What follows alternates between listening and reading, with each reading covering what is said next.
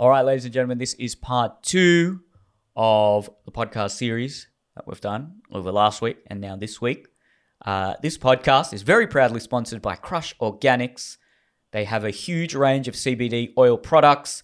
They've got the platinum oil, the diamond oil, the everyday oil. They've got bath bombs, gummies. They've got everything you could possibly envision. In the last podcast, we're talking about existential crises. If you are facing an existential crisis, you know what the meaning of life is.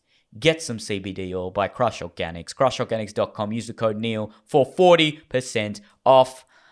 We're also going to start with another shout out. Okay. So if you don't know already, we're offering shout outs on this podcast. Go to neilkolhacker.com/podcast. $5 a month will get you a shout out, and all that money goes to charity. We want to give a shout out to Hamburger Documentary. Handburger, not hamburger, hand. If you search that term, it will come up. And this is from Mitchell, and he's just said, give a shout out to Handburger Documentary. So, what do you think about the name, Handburger Documentary? Let me see that. Yes, hand, in brackets. Hand. All right. Yeah. If you search it, the term will come up. This is an infuriating shout out because I am going to search that up now. Yeah, he's actually really gamed it. Yeah, he's done the right thing. Now everyone's going to really search it without giving any information away. That's the way to do it. Good job, Mitchell. Yeah, okay. You've All outsmarted us. So we continue on from last week's podcast. We still talk about existentialism, and we get into what could be described as digital feudalism. So enjoy. Damn, you are getting good at the intros. So professional. It was. Man, look. Really? Do you think that TikTok is more evil than, say, Facebook? And Facebook is more evil than MSN? No, I don't think any of them are more... You can't really attribute evil to these corporations. They're just a product of advancing technology and the pursuit of Okay, but the overall profit. product... But is the overall product bad? Worse? Do you think that life is enhanced generally by TikTok, or do you think that it's... Because you know what I like... Neither. This is... This It'd have to, like, overall... neutral technology, but It's neutral technology, but it's what overall... we do with the technology. Yes. It's not fair. I don't really agree when people are like, well, Facebook is evil. It's like, well, okay. We're the humans that are existing on it. We are the ones with the evil in us. Evil is within. But it's true. No, it's true, It's but just a it's just like... platform. Yes, it's a platform, but is it stoking something in you that is overall beneficial or not? Because there's something else that I think is linked to this a lot, which is I've kind of always wanted what I have now, definitely. But the price of that, spending this is my entire life. This, pretty much, right? It's just sitting there talking all the time. Talking. Is that a bad thing? I mean, but what's the opportunity? Because what if you could wave a magic wand and relive your life of the last 10 years where you feel like you spend copious amounts of time online? What would you have done differently? And these questions are also circular because when you ask that question, okay, what would I have done differently? Well, if you do that differently, you wouldn't have come to the same conclusions to make that judgment to say, oh, I would have done that differently. Whatever you did at the time would have happened anyway. And you would have regretted something else that was happening there. I'm just thinking, like...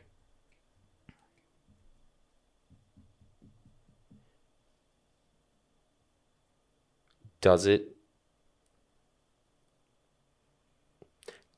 help advance things? That's the big question. I was listening to a podcast a couple of weeks ago. There was a lady, her name was Mary. I've forgotten her last name, but she had a very interesting idea about how humans don't actually progress. The idea of progress is just constructed. Things just change. The environment changes. Technology changes. And there's always some to and fro. There's always some conflict between if it's Jordan Peterson, it's order and chaos, or it's the patriarchy and women, or there's just always some sort of sacrifices by certain groups or aspects of our life that are sacrificed, or if it's a system like what we live in today, if you want to call it neoliberalism, well, there's immense growth and there are technological advancements, and we're operating at a capacity far more efficiently than we ever have, but our psychological health has certainly taken a downturn. So there's always this seesawing effect. There's this to and fro. There's no utopia. We're not moving towards some sort of utopia. That's the illusion. When you say, have we progressed, is that progress? What is your definition of progress? Just this simple. And this is simple. Is it is it improving things? Okay, well, what's your definition of improvement? Are things... Well, okay, let's put it this way, right? Like what we were talking about before in the Roman thing. Roman Empire, twice the amount of people in it. Much better quality of life. Much longer life. Dark Ages, half the population. People shrunk to about 60% of the size because of how malnourished they were. Couldn't even get, let alone afford, things like plates. Okay, would you say that the Dark Ages were an inevitable consequence of the Roman Empire's success? Because, as that old cliche goes, what is it? Good times create weak people create bad times create strong people. And due to the success of the Roman Empire, it was going to collapse into hedonism anyway. It could never have continually been on an upward path. Forever. Yeah. So there's just this natural order of things where we're always feel like we're progressing, but there's something that's being ignored or some sort of cost to that progress, and eventually that becomes too great to bear, and maybe there's a collapse contraction, or some sort of contraction. And that's what they're saying there. Well, really what they're saying then is, okay, the idea of progress is an illusion given the vast expanse of time. At some point, it's going to crash in on itself. Sure, yeah, you could say that. And in the Dark Ages, who are you? Well, this is where you get kind of woke. You're assessing the Dark Ages based on what your definition of progress and success for humanity is. But for a warlord, the Dark Ages would have been mad. Maybe would it was progress for them. I can only assume for certain people in the Dark Ages, they would have loved it.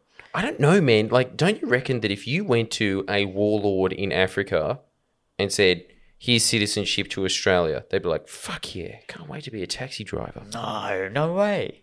I reckon they'd be fucking scared because there's virtually no security. And again, you really, in that environment, because it's just a savage environment, you're doing the same thing that politicians do here of just kind of like assuring people of safety. But like, you must be constantly thinking, this guy is going to kill me in my sleep. I could be invaded from this warlord over here. There would be this constant fear there because things just aren't stable at all. I swear that's what the average Viking warlord would be thinking back then. Possibly. You'd have to just measure their baseline cortisol levels there and compare it to the Western cortisol levels. And honestly, with the amount of anxiety we all have today, I don't know if it would even be that different. But do you think fear is also very relative? If you've sort of existed in that savage environment for so long, then a relative period of peace where there's fewer wars for 10 years, suddenly you'd have less fear than the average Westerner right now who's enduring a pandemic. You definitely would. So And you would bring the savagery with you into that peaceful environment. Would you? Would you Oh, not? absolutely. That's kind of what happened with like Vietnamese migrants when they came here. The natural order of the underworld was bikies. And they were kind of just fat guys that were willing to bust some heads open here and there. Mm-hmm.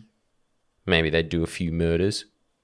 But then when Vietnamese gangs came here, it became way more savage and ruthless. And it's because they came out of the Vietnam War. Yeah. And so they had seen horrendous things. And so they were willing to go way further. You know? It's just, if you see violence, it's kind of like a classic movie thing, isn't it? You bring the violence.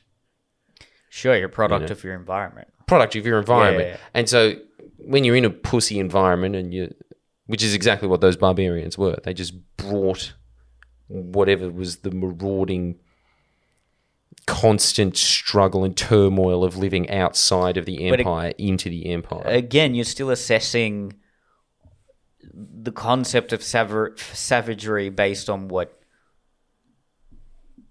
Coming back to what you were talking about before, where you're asked to choose a film and it's just a product of all the experiences you've had and you're not really in control of that choice. Something has just popped up in your mind. I like to think of your brain as just this giant chasm of a jukebox of just all the greatest hits of your life, which essentially some memories are more salient than others, and you're simply just picking up and picking out various things, and they all are interconnected in some way. When you think of something, it triggers another memory that then triggers another one. It's just this thought track that you're always experiencing, even when you sleep. That's What's what happening. Dreams are. So one thing about dreams, you go. The savages from the Dark Ages, if they were the king, and maybe they're a couple of centuries after the Roman Empire, they have nothing else to compare it to, I'm sure they would have thought, this is mad. I'm the top dog. You know. Sure, there's this pervasive level of fear, but because they wouldn't have known anything different, I think they would have still thought, okay, their barometer for success or for improvement may have been, I'm totally speculating here, but I am the top warlord. I've climbed this hierarchy. I mean, status is just so important for one's idea of where, how, well, not just happiness, but how confident they feel and maybe how they even judge their environment. So I don't think it's fair to assume that we have some sort of objective, omniscient lens through which we can see history and just assess what was a period of decline and what could be seen as progress. No, see, okay, that's the conditioning. That's what they want you to think. Yeah. I swear that's what they want you to think. Who's okay? They're using, I'm not going to use this word, cherry-picked. I'm going to try and think of something else because I hate that word. But they are using very, very narrow, selective examples there of, okay, yes, maybe the warlord enjoyed their life more, and they actually might have even enjoyed their life more than an emperor, because I would imagine they'd have way less responsibilities or thought into that kind of stuff, right? Would have been pretty mad. Would have been pretty mad. But I think the average person would know the difference between starvation and having a full belly and like a place to live that wasn't damp, dank, filled with rats, disease and plagues just constantly smacking the population because of how filthy everything was, because they didn't have clean running water. But how could they have made that assessment when there was nothing to compare it to? They couldn't, but you can look back at it and you can say, like, I'm giving you the option now. You can be an average person in the Dark Ages, or you can be an average person in the Golden Age of the Roman Empire. It wouldn't like, and you've just got to go. Yeah. Like take your chances on either of those. You've got a passport to one or the other. You get no options out of either. You're living there for the rest of your life. Which one would you choose? Sure, it's a fair point. Not even a chance. Like you go to the golden age, right? Yep. I'd assume everyone in the world would do so. Everyone in the world would. So it's just this thing of like they're saying this is the whole, and this is something that I've been thinking about a lot with the new stand-up. It's the next part that I've started to gel what I'm actually trying to say here on a deeper level. But you will notice, and I reckon that this will get clipped because it usually does get clipped on Twitter. As soon as you talk about Rome, the blue checks hate it. They go rabid over it. And you know what I think that links to? Really? They really, it's Rome. Rome really pisses off that kind of AUWU journalist crowd. There's as we discussed before in this, there's a general sense that happens in the upper class of now. They have this self-flagellation element that we've talked about that you can see reflective in all of their art. I think the next stage after that is because Rome is sort of the idealized mythic version of the Western civilization at its greatest. That's the example. And so that crowd that just, you know, as soon as you mention Jordan Peterson, instant, just barrages of hatred. That same type of person detests the idea of Rome. And so they're constantly always trying to make just the arguments just then of like, oh, well, who's to say that the Dark Ages wasn't any better? It was just a different culture.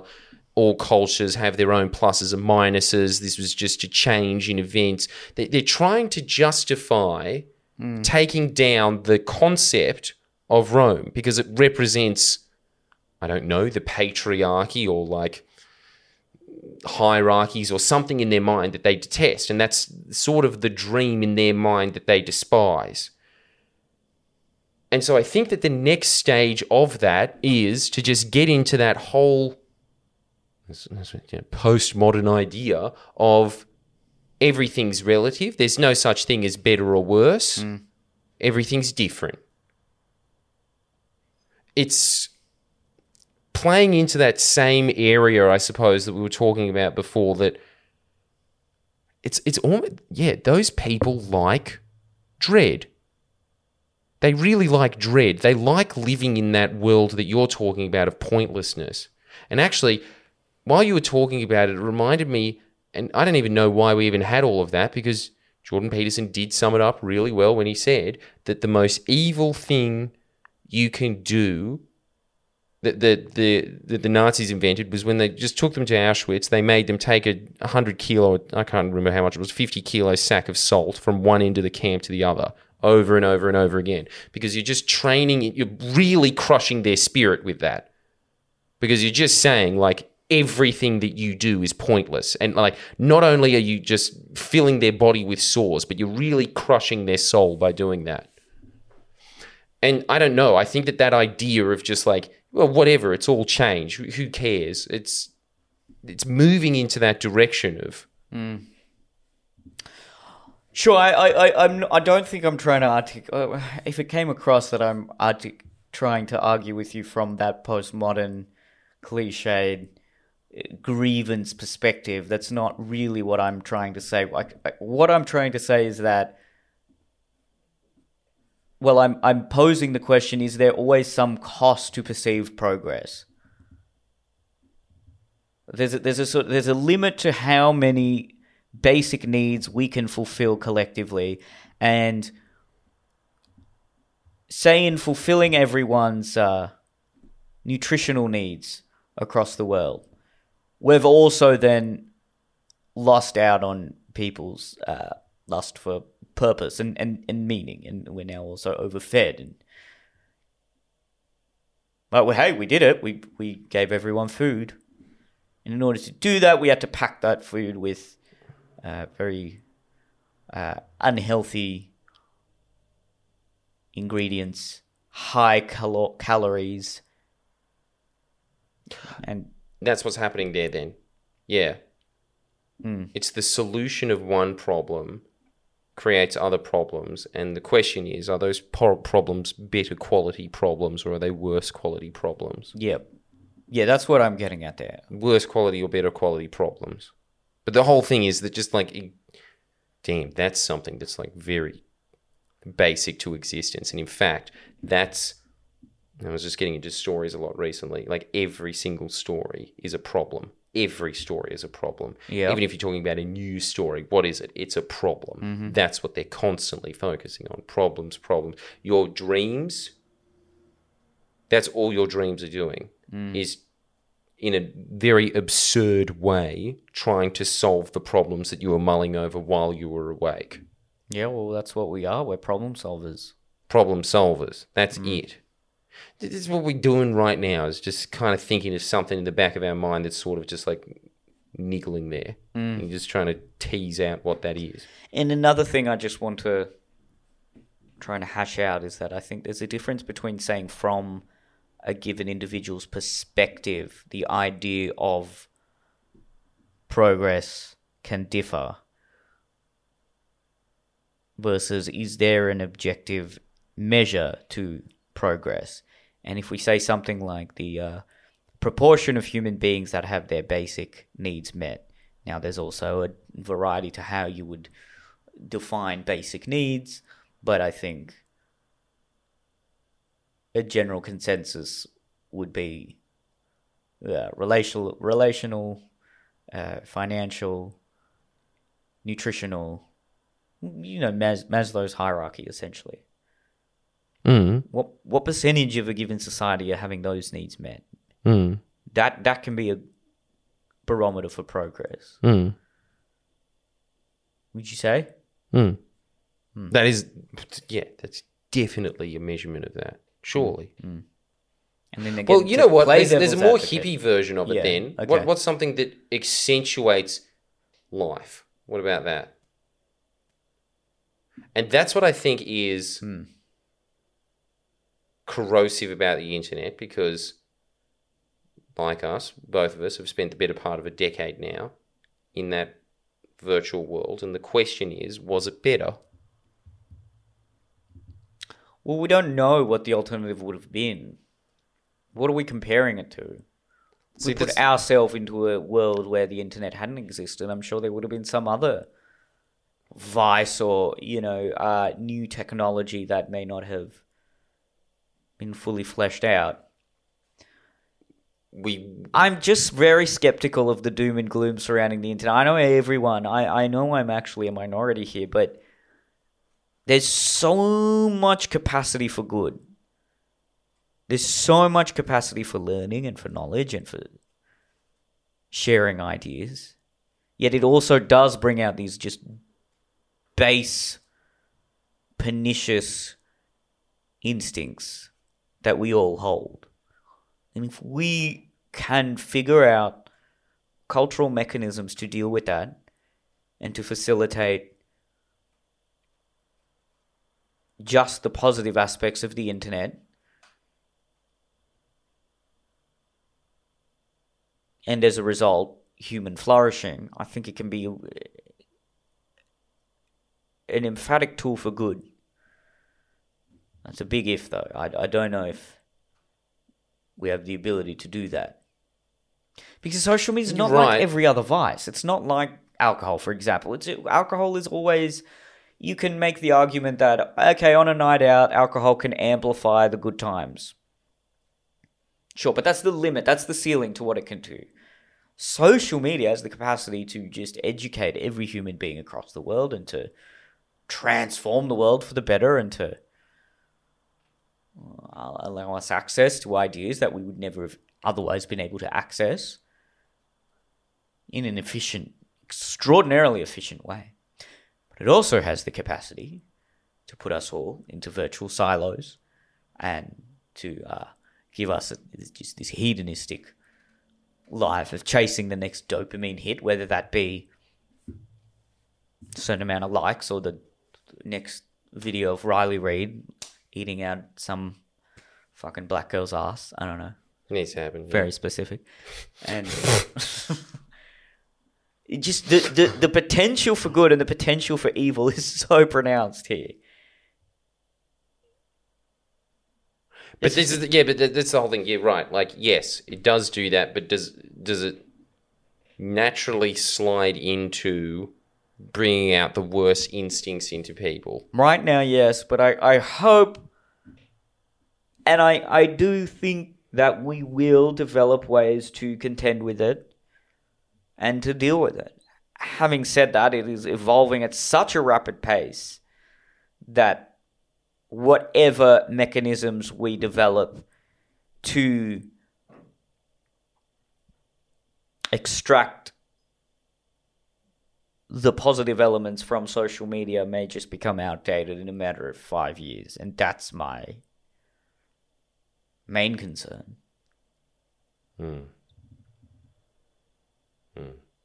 I just don't know. We also do have so much to thank for social media. Look at where we are. I don't know if just having a that's purely cynical view is. No, because usually I'm on board with you. Yeah. The only thing I'm saying is, like, as what you were saying before, what was the sacrifice? And that's what I can't figure out. And again, I guess it's because we spent most of our time sitting on it. But I think that a big sacrifice was, God, your life feels artificial if that's what you do. If you devote yourself to the algorithm. That's what I'm saying. There's like pretty much a second life. The algorithm is your God. God damn. It is our God, for sure. It is our God. All right. It decides who lives and dies. Jesus. Yeah. And also, like, and we have to abide by it, and there's certain things that we can do to gain its favor. And whoa. What? Go on. No, I was just thinking, because I always compare being on the internet to being a farmer of yesteryear, where, if the harvest was good, it improves other areas of your life. You have this sort of base level of equanimity and contentment. However, if the harvest is bad, it also has a flow-on effect to every other aspect of your life. And I think you can make a parallel. There's a parallel between the harvest and the attention you're getting on social media. So, in the same way, farmers throughout history developed things like religion and concepts greater than self to try and make sense of the natural world and the sort of volatile nature of the elements. Do you think we'll develop some form of religion to better understand the volatile nature of the algorithm and have to give sacrifices and pray in order to get a good harvest of likes for that week? Because that's what we need to survive and to feed our family. Dude, it's like... It's not out of the question, No, is it? No. It's basically what's happening. We're there. We're there. Wait, so maybe That's there was what I'm saying. so there was an adaptive quality for the farmer who sacrificed to the rain god because there was something out of their control, possibly, and there was a sense of a power greater than themselves. Yet the farmer that was like, "Oh, stupid fucking rain god, always changing the rain, and the rain god sucks. It just doesn't. It's not good to me because I do crops that aren't mainstream, that aren't, I do different crops. I do unique crops. Could you make a kind of parallel, like draw a similarity there to, say, a YouTuber or some sort of personality that says, well, the algorithm sucks. It's just like, it benefits chicks who just have big tits and an ass. Whereas maybe there'd be some sort of adaptive quality to saying, yeah, I just have to sacrifice to the algorithm. I just have to accept that this is what the algorithm wants and it's making me a better farmer or a better person. And I have to just try and adapt to the ever-changing conditions of the algorithm. And I'm going to sacrifice my third child to the algorithm. Oh my God. And also, dude, the algorithm helps those who help themselves. And that is like a true rule of it. It is God. Yeah, you have to. Oh my God. You have to leave some. I'm going to be like, you have to save some of the crop yield for a rainy day. You can't really save likes, can you? You can bank a few videos. Well, that's subs. Subs is harvest. It's like storing it in a granary. I guess.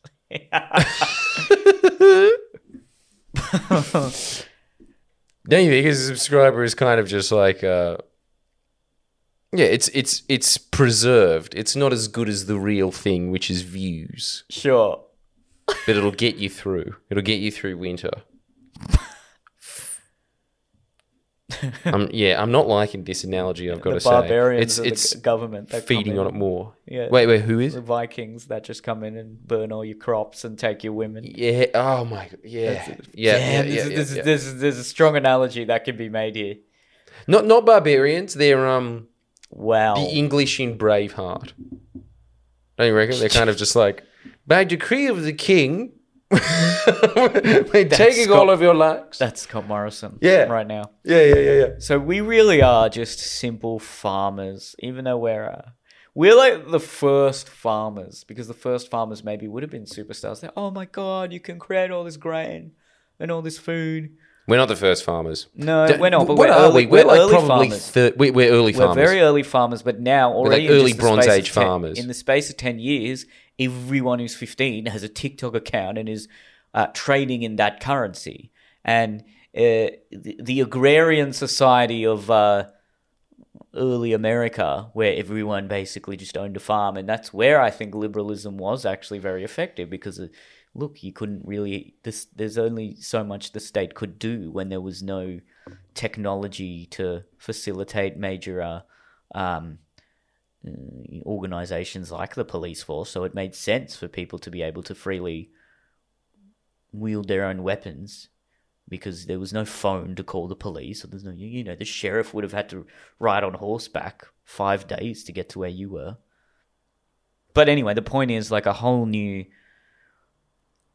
political and philosophical system of ideas evolved because the environment evolved, and the average worker was doing something very different to what they may have been doing hundreds of years ago. And so now the average worker, I was actually do think, as you say in your videos, every chick has like entrepreneur in their bio. It's going to become so lucrative and so accessible to just sell something online, whatever it may be, that we all really are going to be just sort of digital agrarians. It's just a digital agrarian society where everyone is basically, in the same way everyone operated some form of farm in the early America, everyone's just operating some kind of online business, whatever it may be.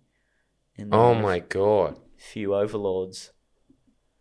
And we just have to pray for a good harvest. Okay, so the algorithm's God. Yep. The government's the king. So comedians are just people who produce grain. And then hot girls are people who produce, I don't know, maize, corn, whatever the fuck. They're all that. Yeah. But who are the feudal lords? Like David Dobrik and shit? Is it? Yeah, I guess so. Okay, so you and me. What about those, like, okay, so above. those big YouTubers in America that's just like, yo, let's stay at a hype house, yo. They're the feudal, oh shit, they are the feudal overlord. And they have like 20 farmers Basically. working for, they've created, oh my God. They have, haven't they? They've just created a little citadel, and then there's all these farms outside of the citadel. Wow. And they're farming all of those views. Man, this analogy, let's keep going. Okay, how we're back to a polytheistic society until Google or Facebook can just monopolize all of social media. There are different gods. So it's whether you pray to the TikTok algorithm or whether you pray to the Facebook algorithm, and that will actually determine what you produce. So before monotheism, do you think the people who prayed to a different god, it actually altered what they produced and how they lived their life? Yeah, I'm sure it did. Yeah, because one of them was just like, please give me my 15 seconds of fame. Sure. All the other ones saying, please give me my TV show, which would be YouTube. And Instagram, what's that? Please give me the digital equivalent of a billboard. what would be the symbol of each of these? Instagram, the god would just be an ass. Definitely. Definitely. Although that could be TikTok. I mean, all of them could.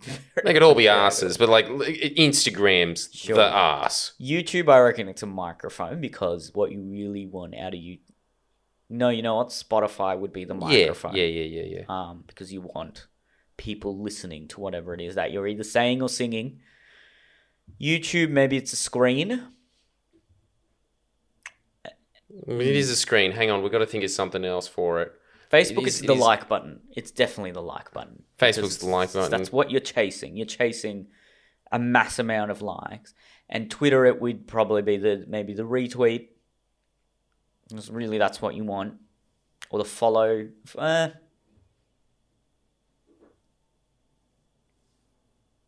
Yeah. I wonder if we'll actually conceptualize, like we'll personify these ideas that we've... What about this?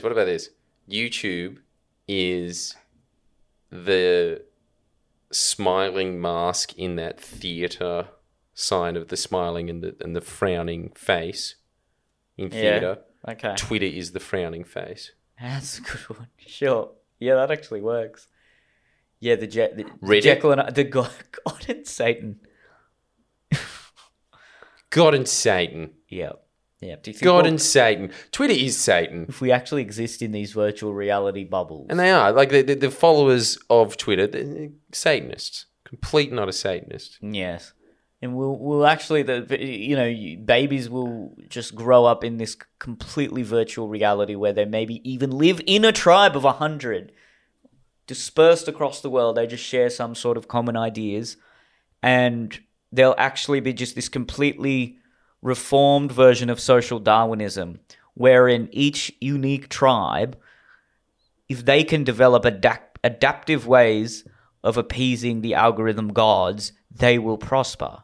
So maybe if one unique virtual tribe of 100 actually comes up with ideas about sacrifice and delayed gratification and conceptualizes them in deities and beings, then that will allow that particular tribe to prosper and spread and ultimately succeed.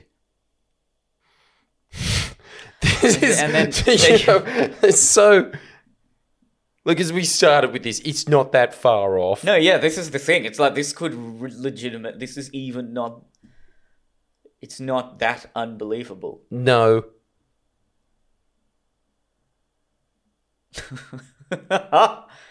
And then Evolutionary versions of tribes, I suppose. True. and social media becomes the algorithm. It just evolves in itself. It is actually the powerful, omnipotent and omniscient AI. Always get those words. Omniscient is all-knowing, isn't it? Omnipotent is everywhere. There's another one. Anyway. And so there's no actual human workers involved in in social media anymore. And that's the way we're ultimately enslaved by machinery. It's an AI algorithm that is beyond our control, continues to evolve because there's some sort of embedded mechanism that the nerds at Facebook have put into it to compete with the algorithm of Google and to compete with the algorithm of TikTok. And we exist in these virtual worlds and somehow are still given sustenance. Dude, it's Plato's cave. If you're born with an Oculus headset on, yet somehow you're still given your basic lifeblood and sustenance through, however, I don't know. That'll probably be what it comes down to, just a nutrition pill that's fed to you every now and again. And Amazon drones are just delivering that to everyone. And because Amazon actually takes over one of the big social media companies and has some sort of incentive to keep everyone. Amazon is actually the aliens of the Matrix, and they have an incentive to keep everyone with their virtual reality headset on, and they can still facilitate some form of mating, but in this virtual world. And somehow, as soon as that baby is born, the Oculus headset goes onto them. So they're in Plato's cave. Their whole lot. We don't actually exist outside of that. No one ever thinks to take that headset off because you're immersed in whatever reality it may be. You develop, you grow, and you learn, and you build relationships in that given reality. And whatever reality you're in is just formulated maybe by chance through an algorithm, or maybe actually through some form of other algorithm. And within these little digital tribes, we don't understand that world because we're just 100 human beings trying to make sense of this world. And so we create deities and symbols that help us try and understand that world. And it's polytheistic because there's TikTok and there's YouTube and there's Instagram and there's Facebook, and we don't really know how that algorithm operates and how to actually generate likes and ad revenue, but we sort of understand that Got some guidelines. Yeah, the more ad revenue we generate, the more we get to eat. And they tie likes to like the sustenance pills that Amazon drones are just giving out, and that's the way, and that's our existence from 2050 moving forwards. And then it obviously begs the question, are we already in that virtual reality? But there's a dystopian novel there. There's a whole dystopian series of novels there.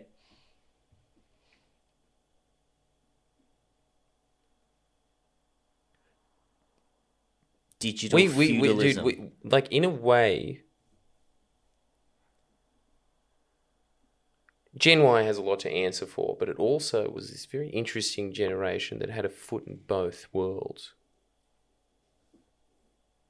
We remember the analog world, and we also, some of us made the jump into the digital world. Yep, we're the last. And we're sort of just playing in between both of those. We're the last Jedis. The last Jedis.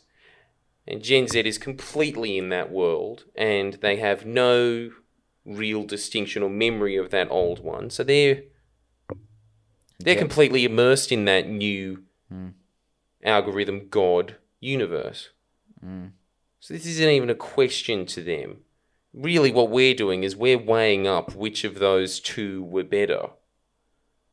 But it's happened. It's happened. Well, it's happened. They've completely... So, like what you're saying there, like really, you're talking about the new age of early farmers, and this new world is... Yeah, it's just the electronic world of 5,000 BC, 10,000 BC. Yep, and maybe the first civilization will evolve in another 300 years, the equivalent of ancient Egypt. Let me ask you this then: what are YouTube channels like Epic Mealtime in this world, where they used to have 6 million subs, and now you look at it and they're like 30,000 people are watching them eat a huge lasagna? The forgotten ones. Well, they're just large-scale farmers that didn't innovate or adapt. They were sort of the first ones that got the general gist of how to farm. Well, the next step after individuals or just small tribes learn how to farm was building complex societies with rigid hierarchies, and so you'd have to come together with a group of other, I don't know, the Sidemen or something. They're the first complex society, or the Hype House, something like that. That would be the first step on the path to digital Egypt. Damn. This is great. Well, I wonder what digital Egypt... There must be a digital Egypt already. We just don't know about it. We're sort of in our own little pocket of the world, and we've just discovered cultivating in Australia. No, okay. You know those massive talent agencies that look after, say, I don't know, like Superwoman and things like that. There's a pharaoh there. Sure. We're not really there yet, I think, because once we hit virtual reality, that's where it's going to change. Because what will inevitably happen is, there's no sort of overarching propaganda, if you will. There's no sort of state narrative, or there's no national narrative. And so people will just exist in their tribal bubbles. And I know that's what everyone says about social media already. People will literally exist in their tribal bubbles because the group of 100 that have a different idea about what 10th wave patriarchal anti-post feminism is will then differentiate from whatever anti-patriarchal 9th post-wave feminism is and say, okay, we don't want... No, those ideas are tainted. And sort of it will bring out the puritanical nature of Homo sapiens to such a degree that they will just detach from the larger population and build a community of 100 in this virtual reality sphere where they're then, after a couple of generations, they no longer remember the ideas that they were exposed to, that their forebears were exposed to, and so they just exist in their own little tribe then. And they're somehow, maybe there's some connection when people send a virtual friend request or whatever, but they're just so fearful of that and they're not willing to engage, or some people do engage and then they're found, and then it leads to some form of conflict, or it's a bunch of uncontacted tribes. Uncontacted digital virtual reality tribes in thousands of years, when like there's the next variation of digital Western society, they go out and find uncontacted virtual tribes. Oh my god, holy shit. Maybe there's like a Neil and Jordan as it just evolves over like the next 50, 60 years. There's actually a Neil and Jordan tribe that are just so consumed in constantly listening to, or like just repeating the patterns and the norms of what we may have, engendered hundreds or thousands of years ago. And then there's like the new version of Western society that discovers that, or discovers like the Gary Vee virtual reality tribe.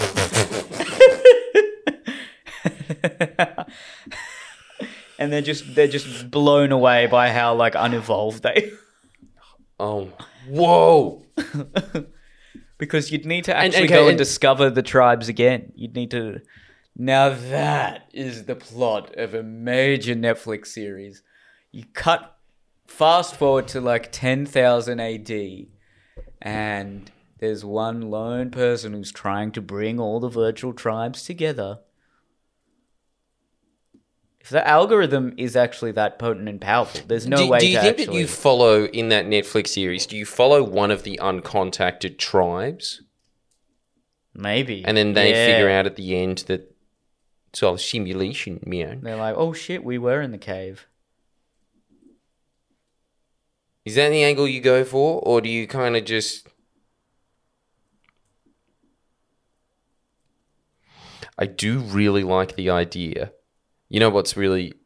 It's very interesting about that idea? I feel like there's one really good way to do that, and then there's a bunch that will just end up like a Netflix version of Sinbad the Sailor.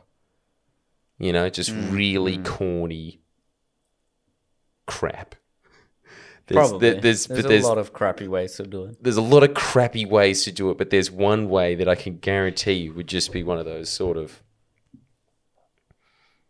just an absolute classic of a series that kind of just really describes like where we're going and who we are. Yeah.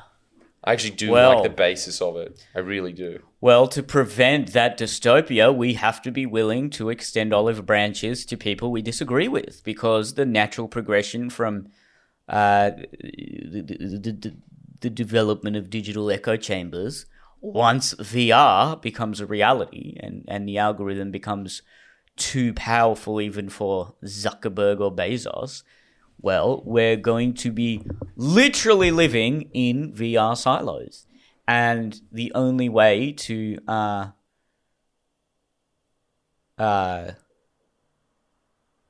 mitigate against that possibility is to actually start now and say, well, no, we need to be willing to exist in other echo chambers and listen to other people. It's as simple as that. But in that universe, what will be the environmental elements separating us? Is that going to be the algorithm when you're in virtual reality?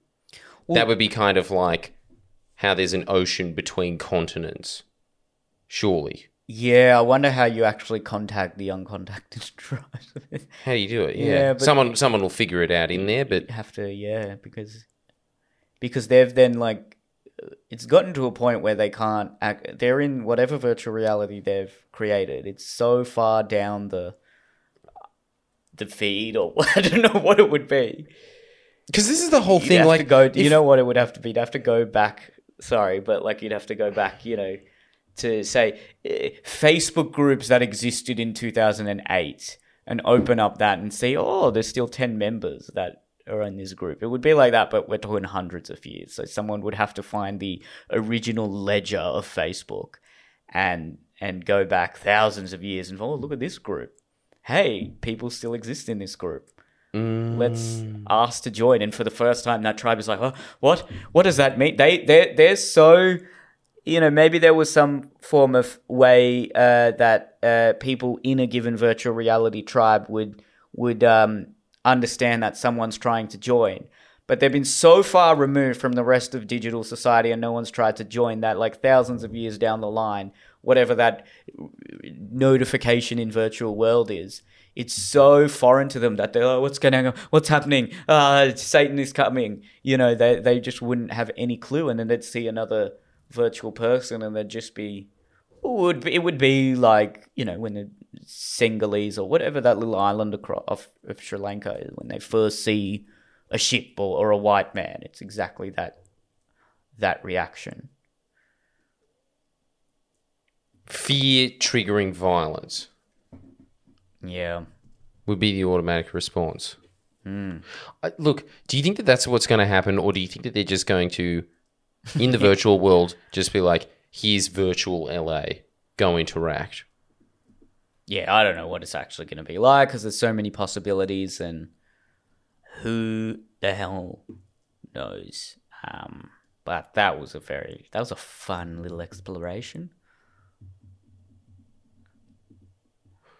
Let us know in the comments. It is really freaking me out though, and it did actually put a lot of things into perspective from what I was originally saying at the beginning of this, which is that we're farmers. Yeah, I think we're early stage farmers. Early that stage really explains every question I had about existence right now. Well, I'm glad I could, farmers without a product. Glad I could articulate the meaning of existence to you, Jordan. It's pretty amazing, actually. You did that by being like, imagine if like Twitter was a god. Yeah, some guy with a backwards baseball cap. Like, bro, imagine if there were like a bunch of virtual tribes and like that, like it was like Plato's cave, but like you just didn't know. Keep going close to the wall. There you go. All right, let's. This is definitely going to be a 2-part series there. So, how about we end on a question? How about that? Go for it. Okay. Have you seen The Twilight Zone? All right, it's a question from Jet. Hey guys, I was wondering if you guys had any insight/observation on how music has impacted modern culture.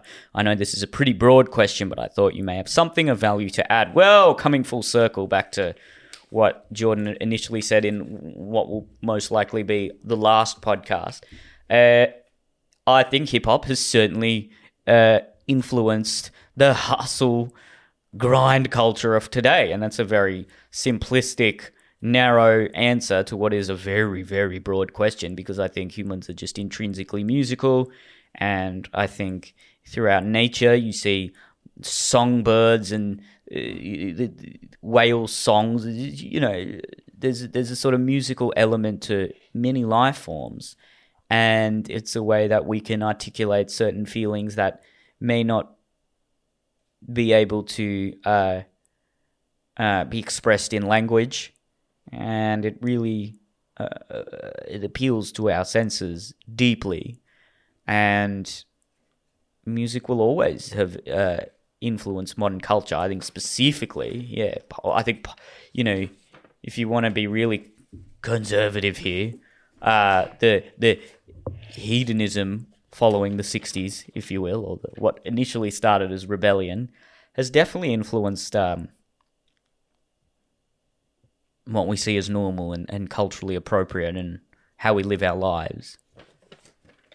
Do you think that that's what's happening, or do you think that culture is influencing music? It's not the other way around. It's a bit of both. It's a chicken and egg. You reckon it's a chicken and egg? I think they're both influencing each other hand in hand. I think for some reason people always have this idea in their mind that music changes the world, whereas paintings, for instance, are sort of just a reflection of society. But why does music get this certain little pedestal over it? I suppose because it forces you to feel things a lot more than art does. Really? Well, that's a big call. I don't know about that. Good art can also force you to feel certain things. I mean, none of them are really making Michael Jackson waves, are they? Don't you think that, actually out of anything... Okay. Yeah, look, I don't get the same response. Modern... You don't, do you? When I look at the Mona Lisa than when I listen to Thriller. You just don't. This is not even comparable. And let's go further than that. Art gallery or going to see Michael Jackson in concert. Yeah. Completely different universe. In fact, probably seeing Michael Jackson in concert, this is probably why people think that it changes that way around, is I think that it's really just music actually makes you feel more than all the other art forms, probably. Okay, but would you say that, to answer your initial question of does music change the world or does the world change music, good music, and I think good art in general, is both a reflection of the world but also says something about the world that may be edifying or hortatory. I just learned that word. That's a good word. And therefore it actually changes the world as well as being a reflection of the world. So Black Mirror, for example, again, we're stepping away from music here, but it's a reflection of the world, but in following that through line of what the world is currently to what it may be in 20 or 30 years, it also says something about human nature and how we can stray from that nefarious path. So it both reflects the current world and changes what would otherwise have been the future world. And I think good music can do that too, don't you think? So, I don't know, take something about like punk in the 70s. Well, that was a reflection of again, if you've studied music, by all means, tell me if I'm completely off the mark here, but...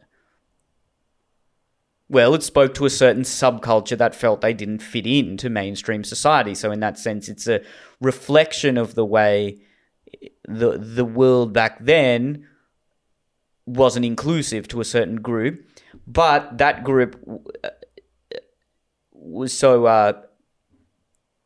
potent and significant in their articulation of themselves and the world that they then influenced a critical mass of people to then ultimately change the world in 5, 10, 15, 20 years, change it permanently, change the course of the world. But what it was doing, and you're right, if you think about it, it was it was giving an emotional tone to a way that, as you're saying, like a collective subculture felt. That's what was happening there. So And as I suppose that you're saying, like, yeah, okay, I guess it like it moved it into somewhere as well. But like, dude, this is really hippie. But you know what I think is actually happening? I think it's actually kind of like kind of solidifying a vibration. I think that's sort of what's going on. Because like punks, what was it? It was kind of a rejection of things like Olivia Newton-John and mullets and you know actually my mum actually said something that was like fucking amazing once. I was like, hey, what do you think of Hall & Oates? And her response was, I've tried my whole life not to think about Hall & Oates. And I think that really sums up punk mentality. There was just this sort of like 80s, like, yeah, super optimism, mullets. And there was like a section of people that were just like, fuck, that's disgusting. And like every time you talk to punks from the 80s about the 80s, and they're always saying, like, they hate the 80s with a passion. With a passion. Yeah, so they were the rebellious. And so the music was just this real like, yeah, because it was just trying to basically drown out the 80s. That's really what it was doing. They'd just be like, shut the fuck up. Sure. Well, let's think about the question in the context of how... Think about the world today and how have certain styles or genres of music impacted today's culture, because I think that's actually what he's trying to get at. Well, what about this? Rap, for instance.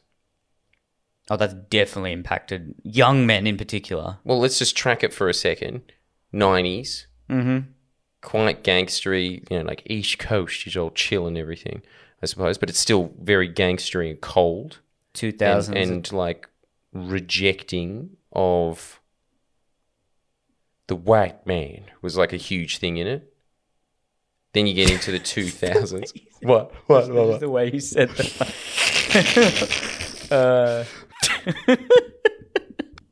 How close to Snoop Dogg is that? Tell me honestly, is that really far off? Yeah, it's pretty far off. But it's like you're kind of making fun of it too, so it makes it funny. The white. Yeah, because that's all that's... Yeah, you're right. Man. I can't... You know, Tu was actually saying that the other day. She was like, you can't act for shit. I was like, well, thank you very much. And she was saying she was saying every time you ever do an accent, it's not you doing an accent, it's you doing a cartoon version of that accent. And so... Yeah, you've trained yourself to be a comedian, haven't you? Because that's what's happened. It's two different skills. It's two different... So every time you ever put on a voice, your immediate thinking is, how do you turn this into a joke instead of like, how do you embody... You can't even... I can't even think about seriously trying to do a Snoop Dogg character. I mean, Snoop Dogg's a bad example because he is a joke anyway. Sure. Yeah, but... Yeah, if someone asked you to impersonate someone from Western Sydney, but accurately, you'd be like, oh my, bro, I did this, and oh my God, bro, I love that. Yeah. But like, that's just, you wouldn't get cast in a serious drama about someone from Western Sydney. No. But, continue. Yeah, so that was 90s rap, but then, yes, 2000s rap, it was far more opulent and all about partying and well, 90s was still about bitches and hoes. Well, what happened? You know what happened? They cleaned it up for a mass market. But NWA still had quite a large mass appeal, didn't they? Or, I mean, it's before my time, but... You know what I think NWA has? Yeah. I think NWA has respect within hipsters because it's obvious, like, cultural beliefs. I think a lot of people always go, oh, yeah, NWA was dope. But how often do you listen to NWA, really? I think everyone always just says, yeah, they were mad. They're not really in your top 25, are they? Yeah. No. Thriller is. Maybe fucking Shake Your Money Maker by Ludacris is. Wait, what did NWA? Fuck the Police and the other... What was their other big one? I know all the words to Fuck the Police. Oh, how cringe is that? The little chubby Indian kid trying to impress everyone by knowing all the words to Fuck the Police. Like I've ever had any major issues with the police. And Straight Outta Compton, obviously, that's another one. Yeah, both great songs. Really appeal to that angry youth. So far removed from that because it was angry white boys singing that shit. And you're not Straight Outta Compton, No. John. But look, that's how much that culture has impacted today. It's surely that song, "Fuck the Police," has influenced the Black Lives Matter movement of today. You know what? It always seems to be following, if we're looking at these two examples, a very obvious pattern of a bunch of angry young men coming up with the counterculture, and then that getting co-opted by commercial forces, and then getting mellowed out a lot until it becomes the main culture, and then everyone thinks, oh, this sucks, and then some more ugly, like angry loner men are just like, yeah, fuck this, we'll make our own music. Because that's punk. You said it. That you just solved culture. Because you know what I was thinking about the other day? Bang on about this. Clearly there's some projection going on here as well. But I think Dave Chappelle culturally appropriated the alt-right culture of 2015. Because he's saying the exact same things Milo and all his ilk were saying 6 years ago. He's just made it a lot more commercially viable. Because you can't be that edgy when a giant corporation like Netflix is in your corner. And so this is the first stage of the commercialization of alt-right culture. Because what you were talking about on the Steve Bannon podcast has now sort of extended its tentacles into the mainstream, so that a mainstream artist is now an edgy but still mainstream artist if they espouse watered-down versions of those ideas. I mean, they're never going to come out with the, like, George Soros runs the world and Jews have taken over the media. But hey, look, they're definitely going after the trans community, which is exactly what everyone on YouTube, 4chan, and the spheres I operated in online back then did. So I don't see it as edgy when now... Yeah. You know. Oh my God. That was what was... And you know what else? Yeah. All my Gen Y hipster friends are like, oh my God, Dave Chappelle is really pushing the envelope with this one. And I have to sit there with gritted teeth going, yeah, that was really something, all right. When exactly that when said, like, really watered down Milo Yiannopoulos points and then added a lot of I'm black, what about me? Wow, that's...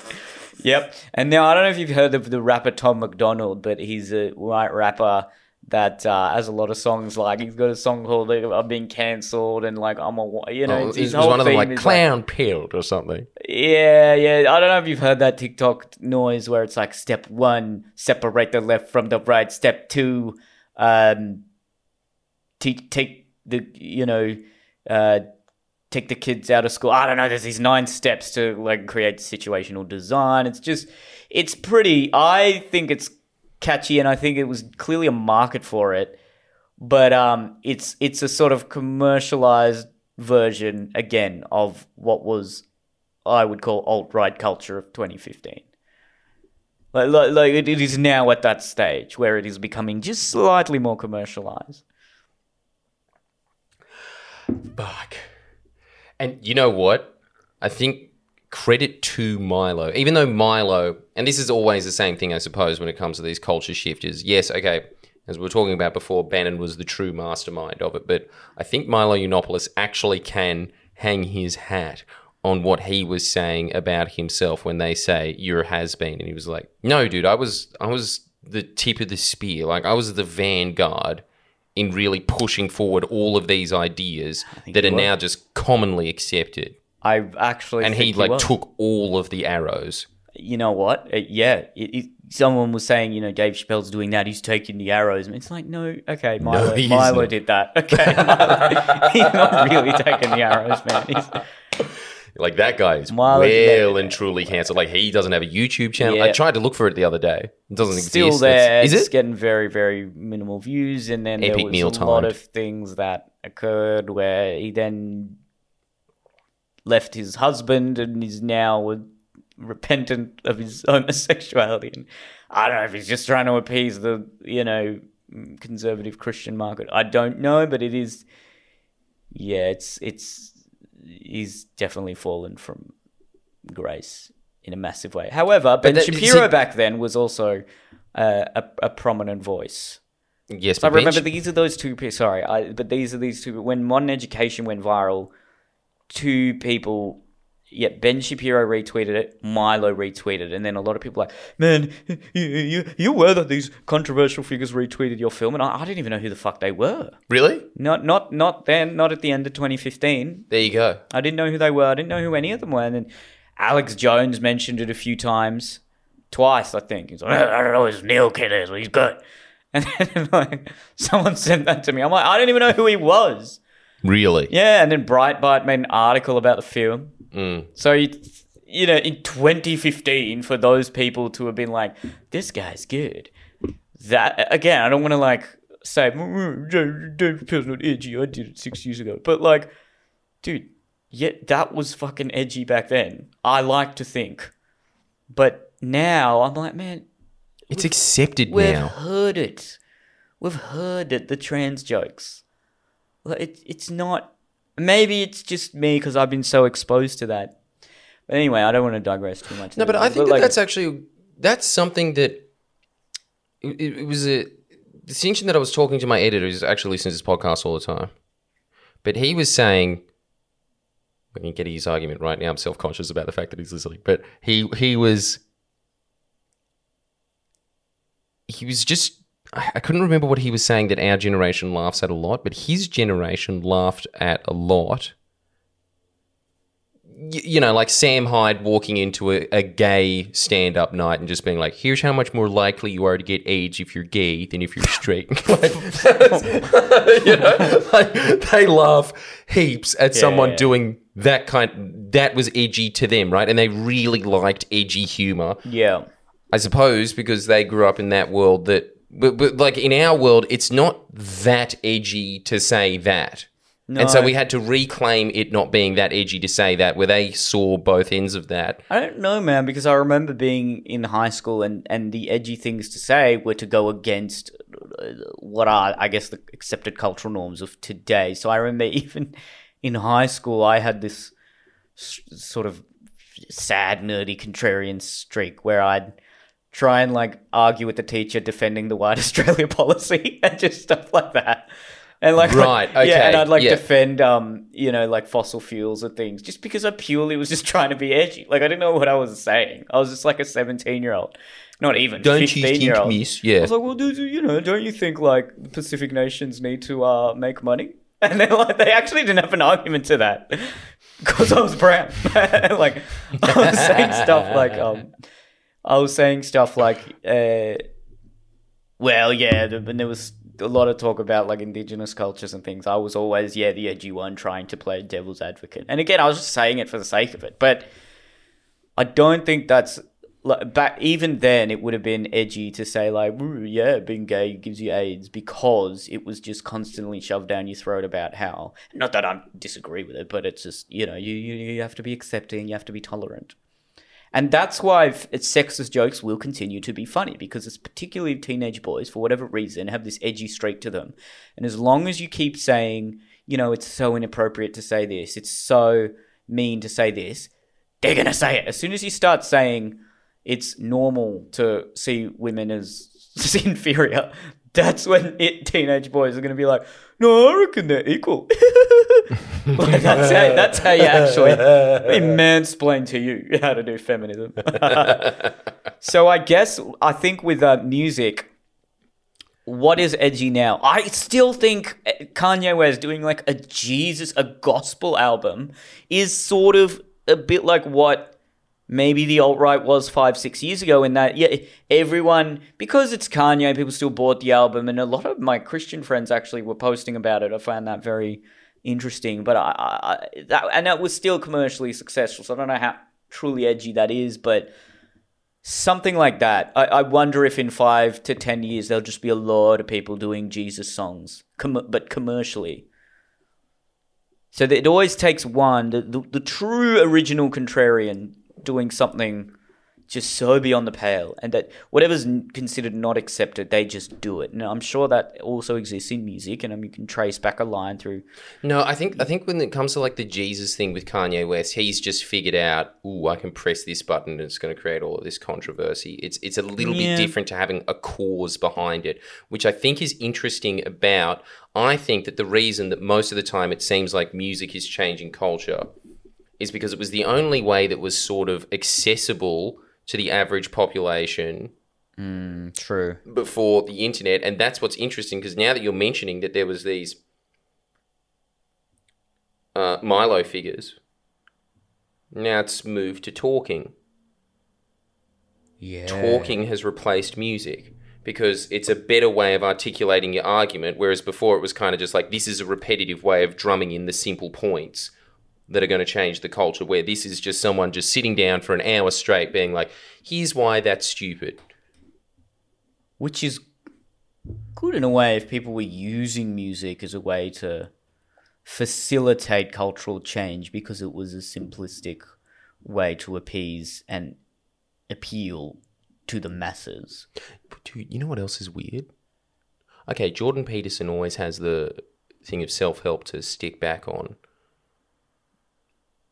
But it is sort of the same as Milo Yiannopoulos.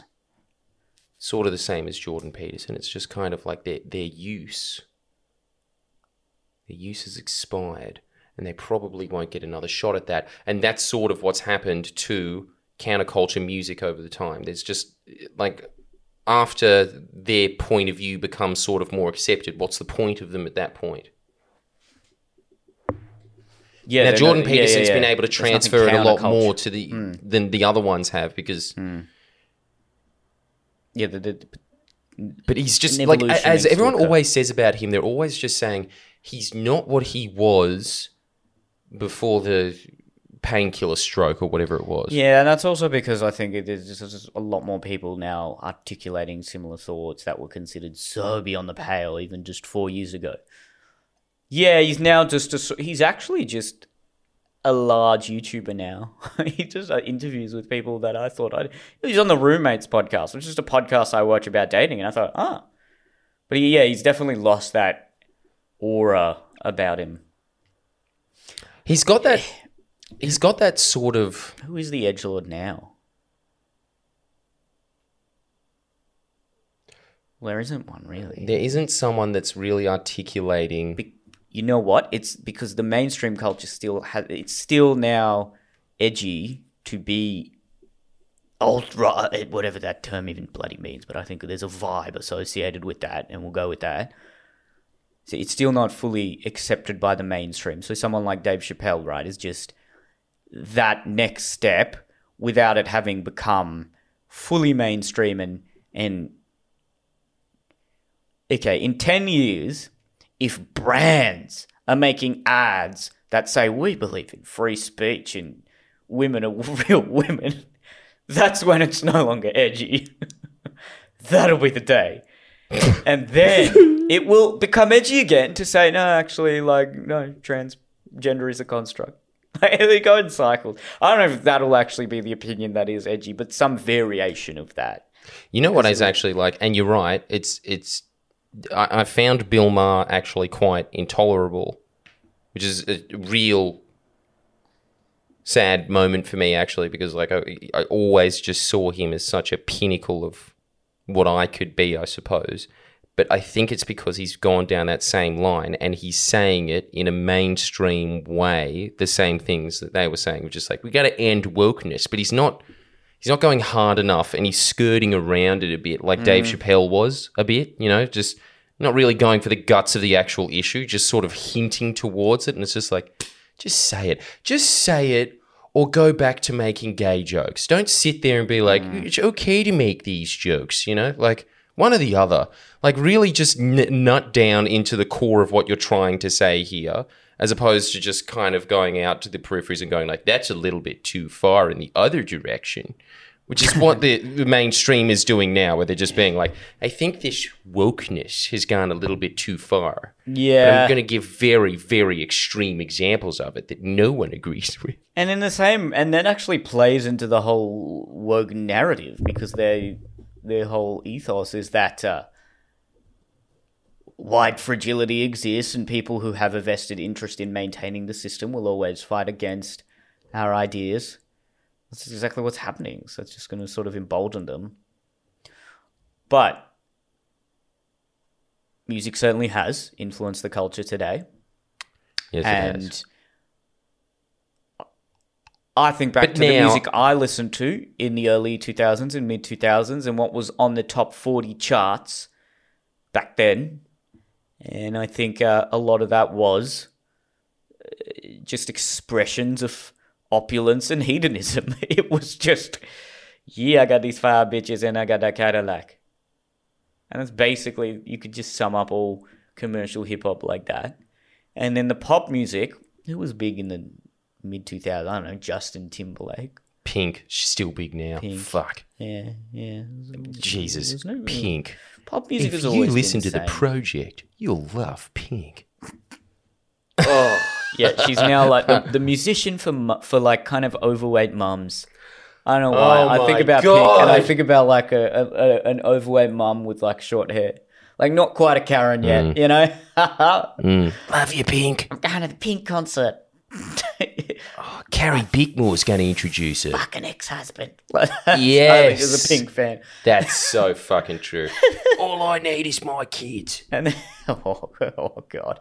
And then I go, let's go to 2010s. Even hip hop went through like a kind of postmodern phase, don't you think? With Lil B started that. If they're like, I'm Bill Clinton, fucking all these bitches, swag. Like he popularized that, just saying swag repetitively. And then Justin Bieber was doing it 5 years later. So it's just, there's always some weird edgy artist that does some shit that just for the sake of doing it.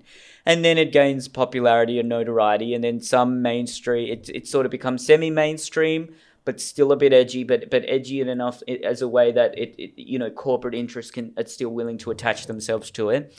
And then it becomes the mainstream, and it becomes a sort of, it becomes almost this orthodoxy, if you will. And then it becomes a corporate, if corporations are using that kind of music for their ads, then you know that a new counterculture is spawning somewhere in the deep recesses of the internet. As soon as corporations are saying like, yeah, this is cool for us.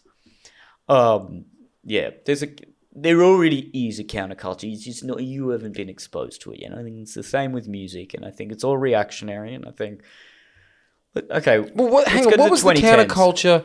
What was the counterculture when we were growing up? Like, it wasn't rap, but rap wasn't. Yeah, it was. And remember, people were protesting Eminem. But it was still commercialized counterculture. Like, it wasn't. There's no way Eminem was underground. Yeah, that's he just wasn't Britney Spears or Justin Timberlake. Well, what was probably underground then, and what would have maybe been wokeism, because it was before it really gained popularity in the elite class. So maybe in the 2000s, the original blogs was where the ideas of, and in academia, I read Cynical Theories recently, and it's the whole history of scholarship, but it really came to the fore in the 90s and then early 2000s. So original woke culture, which actually probably was very edgy at the time, and counterculture was maybe the counterculture then. Don't know.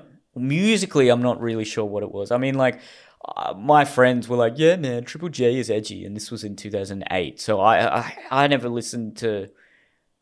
I always thought indie music was just kind of cringe. It's just like... So did I, but I think that they're probably right that would have been...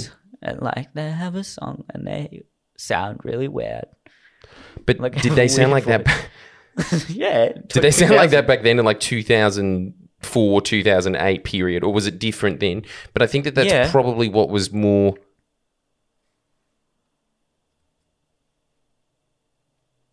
Yeah, that would have been counterculture then, just whatever the fuck was on Triple J. And now Triple J is sort of just a joke.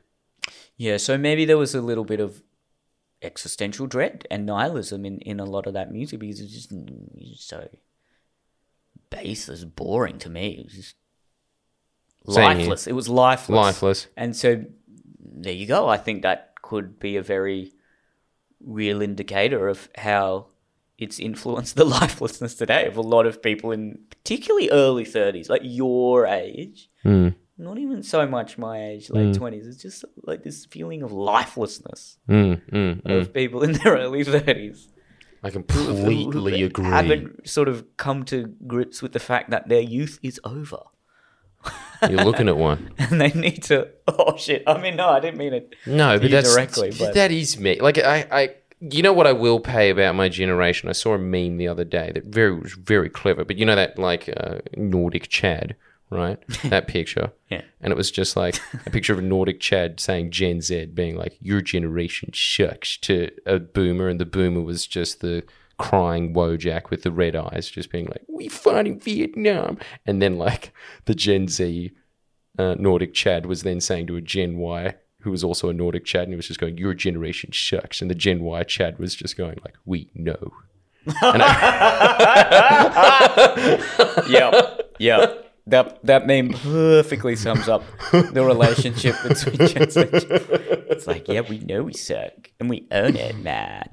And yeah, maybe the kind of like lifeless indie music of the late 2000s and early 2010s influenced that. But then I think when you get to my age and younger, mid, late, even early 20s, sort of that 23 to 28 period, you get into a lot of that hustle grind culture, which I don't see it as much in people in their early 30s. I see it, but in a different way. It's not that kind of, it's not infused with rap elements and hood vernacular. Again, coming full circle to Gary Vee here, I think a lot of people my age grew up listening to your 50 Cent and your Ja Rule and your Nelly and all of this, and that has sort of been transmuted into some kind of hustle culture, which is a way that the ideas espoused in the original commercial rap are just becoming a bit more age appropriate in a Gary Vee style hood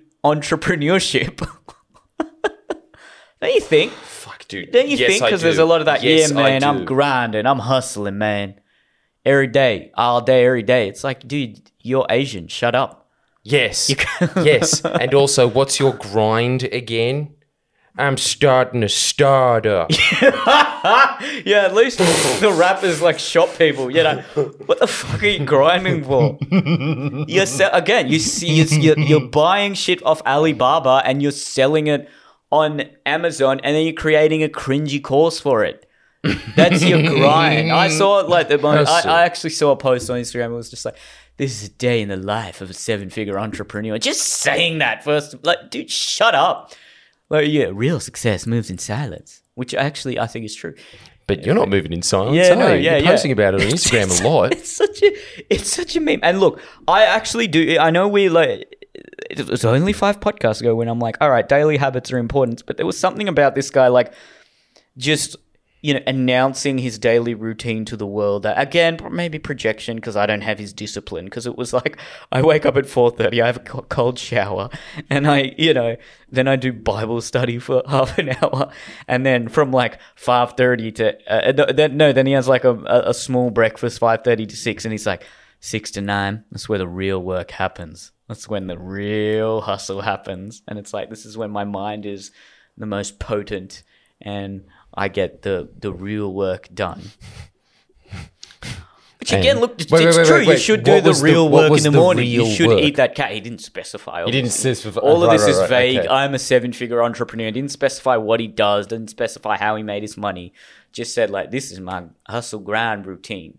I just assume he's saying it in that accent, even though he's Asian. Like, he's like, yo, man, this is my hustle grind routine. It's like, you probably went to Harvard. Shut the fuck up. Yes. Okay, don't talk like that. And you actually, black people now actually don't even, half of them don't even talk like that. That's just like a 2000s vernacular.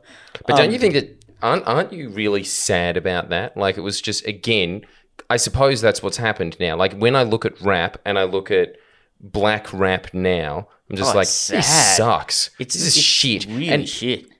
But like, there was a period where I suppose black people were counterculture. There's this, I've got to recommend this.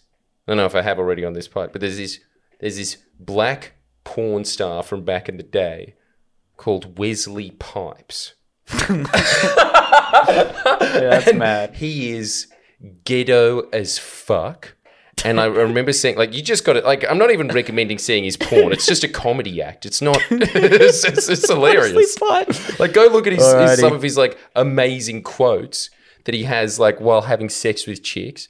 But I remember watching him being interviewed, and it was just like, Jesus, this was only 10 years ago, and this was, like, the face of black people. This was, they were that counterculture and, like, hood, that a male porn star, they were just like, all right, so tell us, how did you get into porn? He was just like, yo, I just came out from doing a bid for 5 years in Mississippi Penitentiary. Ain't too much a motherfucker can do once he out of the bid. So I walk up to a couple of pimps I know from out. What were you doing in jail? What did you get in for? Carjacking a motherfucker. And then it's just like, so I walk up to a couple of pimps I know. And I'm like, yo, can I slang some dick for y'all? And they're like, let me see what you got. I bring out my tool, and they're like, damn, you can slang that, but you should probably slang that on camera.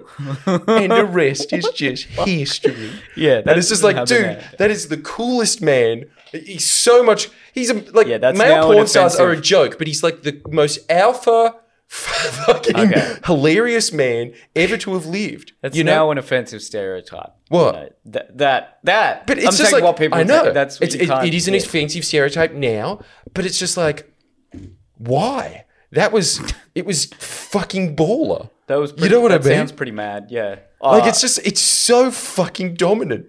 It's just something, that swag is gone. Yeah. Like, and again, it's that thing that we were talking about before of like, when you start getting separated from the working class, you start getting a bit noodly. And that's what I say when I say black rappers now. I just say, like, you had a middle class upbringing, didn't you little shit? You didn't fucking grow up in, like, you weren't selling fucking crack on the side of the street at 12. You weren't doing that.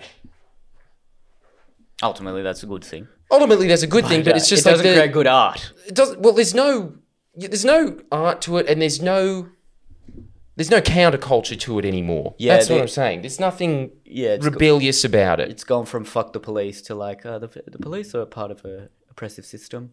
Yes, and that kind of thing. That doesn't it's just appeal like, to okay, like, college boy. Yeah, come on, yeah, exactly. There's no The Wire points anymore in rap. Yet the disparity between rich and poor has actually grown, and there's the crime rate in the last 2 years in America is the highest it's been since pre-crime bill days. So, yeah. Anyway, well, maybe it's just.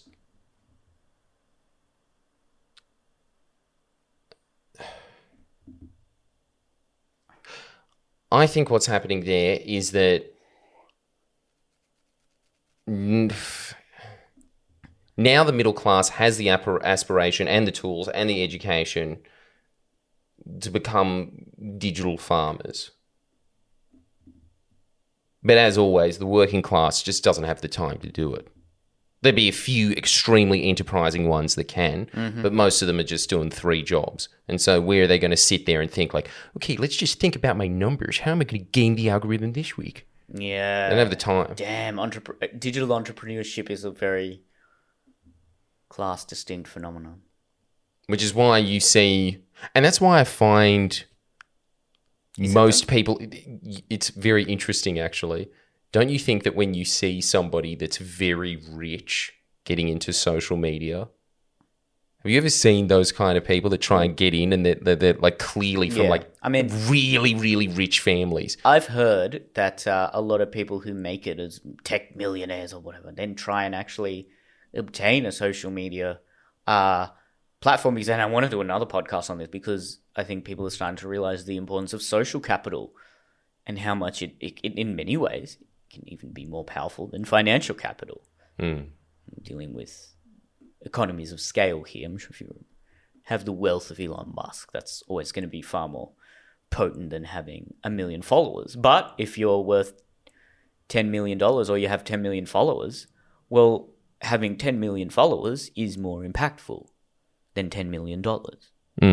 And so I think people are starting to realize that social capital is extremely valuable, especially today. If people are listening to you, which is what we have, I'm very grateful for that. And I wonder, there would be some 27-year-olds that have a salary of $1 million. Very, very few. There'd be some. How much influence do they have now? Maybe in 20 years' time, when they're making $100 million, they'll have a lot more influence, but we would still have more influence than them, despite making not nearly as much as they do. And if you can influence people, that showcases more status than simply having physical resources. Because then you have emotional, or you have social resources. You're socially resourceful, and that's very powerful. So that's why I think a lot of hyper rich people are trying to garner a social following. It's the gold of today. You know what? Are we digital farmers or are we digital gold miners? Is that a more apt analogy? You know what I think we were? Yeah. I think we were originally digital gold miners. We've moved into farming. We've moved into farming, yeah. We've moved into farming. We struck gold and we bought a farm. That's what we did. Yeah, okay. Yes, that's the appropriate analogy. And I think with that... Actually, with that, before we finish, one question to everybody out there. Does anyone know a good alternative to Patreon? Can you let me know? Just do it what I'm doing it through a website. Yeah, but does that have membership tiers? Yeah, it's exactly what I'm doing with these. Well, you or your producer will just have to set that up. But I'm pretty sure you can, because I have these options of different prices to subscribe. And it goes through Stripe. So there's a very small percentage that goes to Stripe. So yes, technically, if you are a subscriber, a couple of cents won't be going to charity. But you just circumnavigate the whole Patreon taking 20%. Now you just have to pay a lot more I do it through Squarespace. It's like 60 something a month. But if you're getting enough, as you would be, if you're getting enough subscription revenue in, it would be worth whatever that excess of monthly cost for your website is. It would pale in comparison to the 20% or whatever it is that you're giving to Patreon. Yeah, but here's the whole thing. You've got your membership tiers and then you upload videos to those membership tiers. Sure. And you say you get access to this video. I don't think you can do that through that website. But there'd have to be some cheap copy of Patreon that's cheap. Look, you can, because you get everyone's email. So what you could do is upload an unlisted video or find make that video accessible for people with the link. The thing is, as long as they don't share it. It's so primitive, isn't it? It's it's a real it's like an email chain thing at that point where you're just check this out, guys. Right. I need something that's a little more machiney than that. So if anybody knows, I've been looking. So if anybody actually knows one that you can do tiers with Patreon, just as a personal favor, can you let me know? Why don't you Is it the percentage? Because they take 20%. I'm sorry. What do you do again? You set up a website 10 years ago? I'll happily give you 5 or 10. Yeah. 10. Yeah. 20? You're having a laugh. I know a lot of the bigger podcasters like Sam and even Coleman, they have membership tiers available for their podcast and they offer exclusive content. So I'm not sure how they do it. I'm sure if you actually looked at the products of of Squarespace or what's the other one everyone actually uses now, Shopify, there would be some products available for you to have that kind of membership, access. So I'd look into those, just the websites. I'll have a look. Anyway. But yeah, email Jordan if you know a good site for him. Thank you very much for listening. I hope you enjoyed it. Hope you enjoyed part 1 and part 2. Subscribe, share, like, comment. My next goal is 1 million subscribers on YouTube. So if you Sub to it. Yeah, haven't subbed Sub to for it sub. yet. Make Are you sure still click offering sub for subs? Damn, that would be very primitive. Wouldn't I that don't be think I amazing? can do that. Sub for sub. I'll tell you what, if I get to like 999,000, I'll do a sub for sub. I'll be like, all right, the last one. 1,000, I'll sub to all of you guys. Yes. So it's still a long way away, but that's my goal now. I got to 1 million on TikTok, 1 million on YouTube's the next one. You can move your TikTok following over. Hey, man, the fucking algorithm is just fucking me, man. I got 4,000 views on the last one. I honestly think it's because I uploaded a video about the government, and I think that Online Safety Commission has done something. Because it's like just after I uploaded that government video, boom, all videos, very low views. Anyway. It could be. Yeah, I know. It really could be. Yeah, I know. It's fucking disgusting. Anyway. Thanks for listening, guys. We'll see you next time. Bye.